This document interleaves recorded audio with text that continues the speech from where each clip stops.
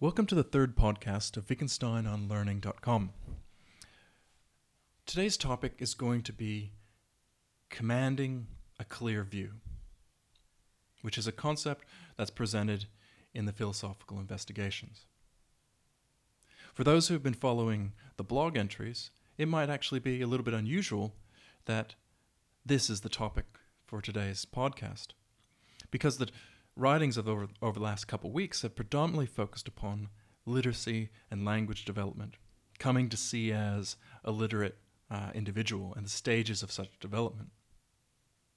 However, described in that way, pursuing the topic of a clear view or commanding a clear view shouldn't be too unusual, because that's what I've been engaged in pursuing, is trying to synthesize and gain a clear view of the multiple dynamics that go into any sort of development, in this case, language and literacy development, and incorporating what is otherwise seen as contrary perspectives, and that is cognitive perspectives and sociocultural perspectives.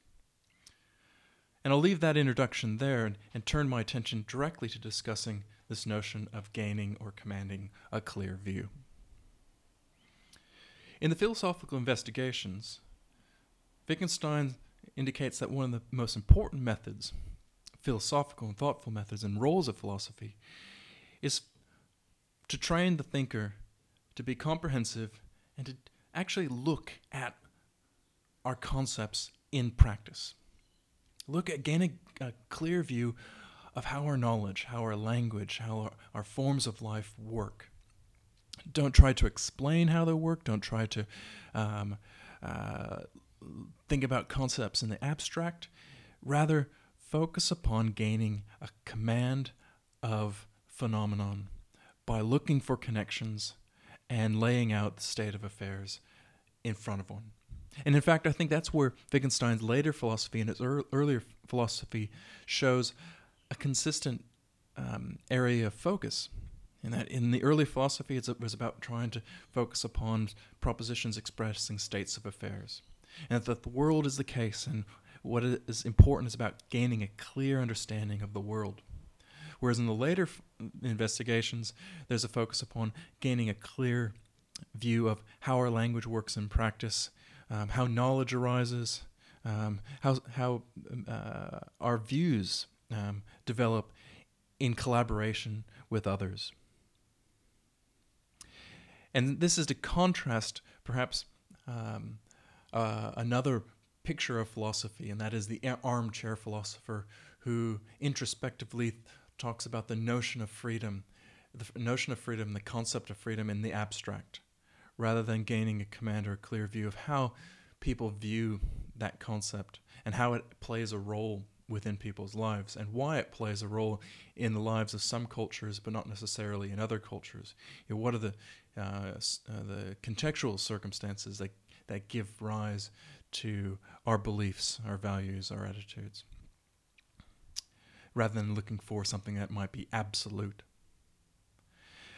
Now, in our day and age, I think this notion of commanding a clear view and seeing our world as connected can actually be challenging, can be actually difficult to achieve. And I think this is a concept that's more relevant now than perhaps when Wittgenstein was writing. We live in an information-saturated world and a world focused upon productivity. In an urban environments, it's not uncommon for people to always say, "Oh, I'm busy, and I'm constantly busy. I don't have time to read, or I don't have time to hear myself think." And so that's where Wittgenstein is saying that that's actually showing how much work it is to be a philosopher, how much work it is to be thoughtful and mindful, that meditation or meditating upon life is in fact more difficult at times than continuously being productive. Because to gain and command a clear view, it requires a high amount of concentration, a high amount of visualization and imagining, and it requires one to be comprehensive and to consider both cases that are familiar to one, but also to think of alternative cases. Think of, well, what if this is, what if I look at language this way? What if I look at this scenario from this perspective? What if I look at this ethical dilemma from the point of view of this individual? It can be quite taxing to see and reflect upon the deep connections. So I think, in fact, I see in Wittgenstein's concept of commanding a clear view a quite aspirational piece of advice. That is, it's something that even Wittgenstein struggled to attain. It's something that he aspired to, that he continued to try to reach a sense of peace where he felt like, I've gained a command and an understanding of this phenomenon. And then stopped the sentence there. Because there's the tendency after that sentence to go, oh, but what about this? What about this? What about this? Or for the mind to move towards another dilemma. And that's where I think Wittgenstein talks about how one of the most powerful features of philosophy is knowing that at any stage one can stop philosophizing. Because there will always be a new pinnacle to reach, or a new understanding to gain.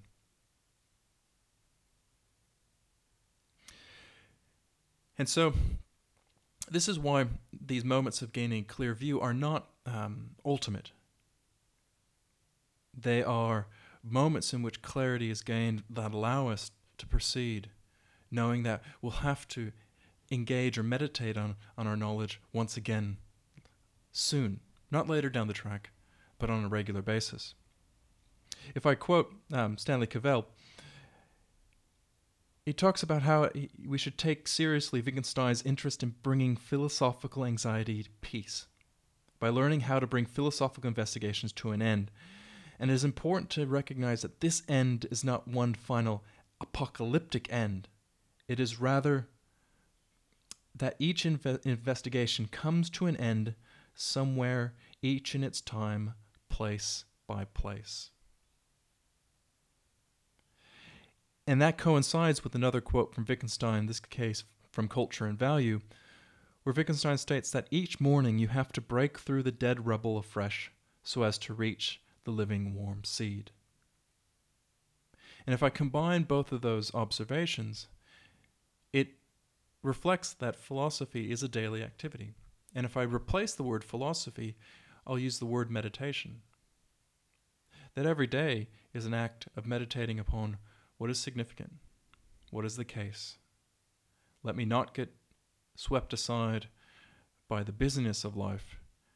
Let me continually try to look at and gain a clear view of my values, of my relationship with others, of the meaning of my concepts, of the significance of those concepts, and how I live collaboratively in the community.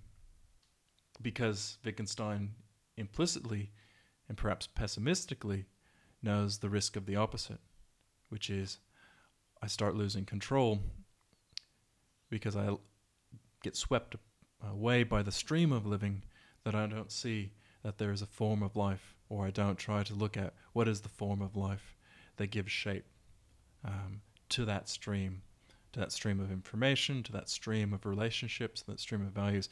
How do I take stock and see the structure in the world in which I inhabit? And that's where another quote from Culture and Value comes in which Wittgenstein writes that the only way for us to guard our assertions against distortions or avoid emptiness in our assertions is to have a clear view in our reflections of what the ideal is, namely, an object of comparison, a yardstick, as it were. And so Wittgenstein never mentions the word mindfulness in his philosophy, nor the concept of meditation in his philosophy.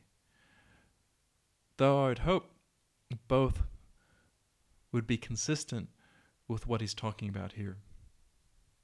That he doesn't want to replace the thinking aspect from his readers. He wants his readers to think. So he wants his readers to take his advice and see philosophy as an activity. And part of that activity is to become mindful of the world in which they habit, the language in which they use, the values in which they hold, and where that might come from and what role it plays within a form of life. And he's also prompting or encouraging his audience to meditate upon those phenomena, to consider cases, to actually exhibit some understanding or some value upon silence, and to replace talking with imagination, to enter into that silence and imagine, and to run through, and to simulate, and to speculate, and observe, and to describe how our values and how the values of others, and how our language and the languages that others speak and discourses that arise come to be, and know what our ideal is. Because it may, in fact, be easier not to reflect on those things, to allow the world to take one and to sweep one through the day-to-day, whereas it might be more difficult to actually change habit and to stop and try to look at what is the form of life that we exist in. What are we seeking to reach, even in a world in which others might not necessarily take that same amount of time. Now, I don't want to verge too far into rhetoric that might be considered self-help, though I don't have any necessarily objections to that, but I don't see Wittgenstein's philosophy as serving that purpose. Instead, I see the notion of gaining a clear view as something more synoptic than what disciplines might seek to reach. So science, it's seeking to reach certain answers, but not necessarily a synoptic view. So you need both have thought patterns that look at your field, your community of practice, but also to look at that community of practice and that community in which you live in, and yourself in that from an outside perspective. And that is looking at commanding a clear view from both the internal and the external point of view. Now, I'll end with two other points. Now, first, since the peace that's resolved when gaining a clear view is only temporary, we should see the role of action as occurring iteratively with meditation. In this case, once we gain a clear view, everything is still left as is. We have changed nothing about the world outside. We've just changed how we come to see the world.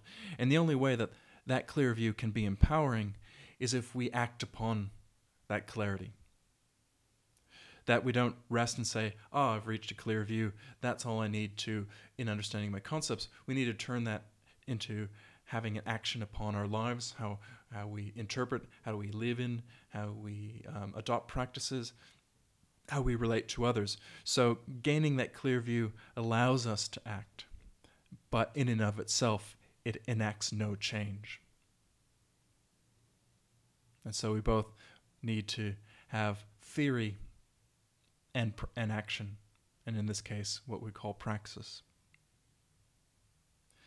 And that leads me quite naturally to the next point, and quite, I guess, tongue-in-cheek, is that I should stop speaking at this moment. And that because one aspect of the Tractatus applies here. That once you've achieved that clear view,